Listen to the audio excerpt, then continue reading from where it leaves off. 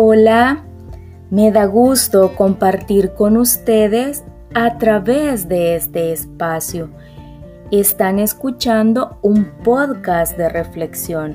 Soy Wendy Larios, docente de las asignaturas Expresión oral y escrita y Protocolo y oratoria para el área de comunicaciones. Bienvenidos. Las nuevas tecnologías han dado paso a nuevos y diferentes formatos para consumir información.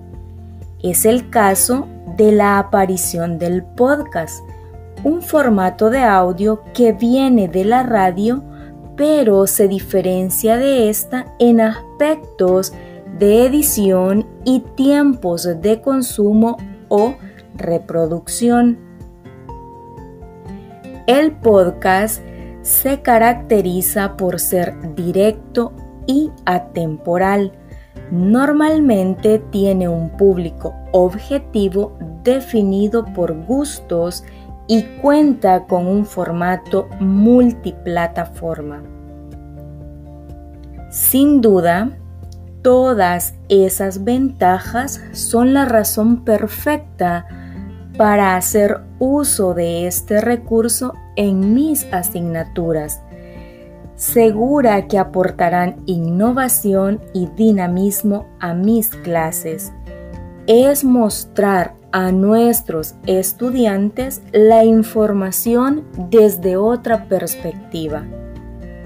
Analistas y especialistas en el área mencionan los beneficios de utilizar esta estrategia en nuestras clases.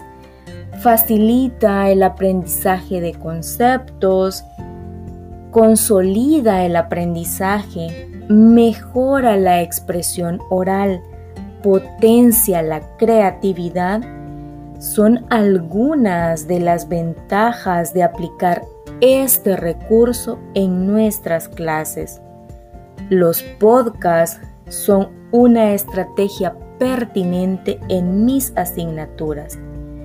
La aplicación de estos me permitirá el desarrollo de habilidades verbales.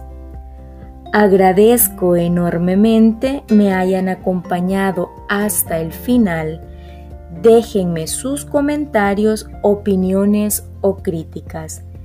Nos escuchamos pronto.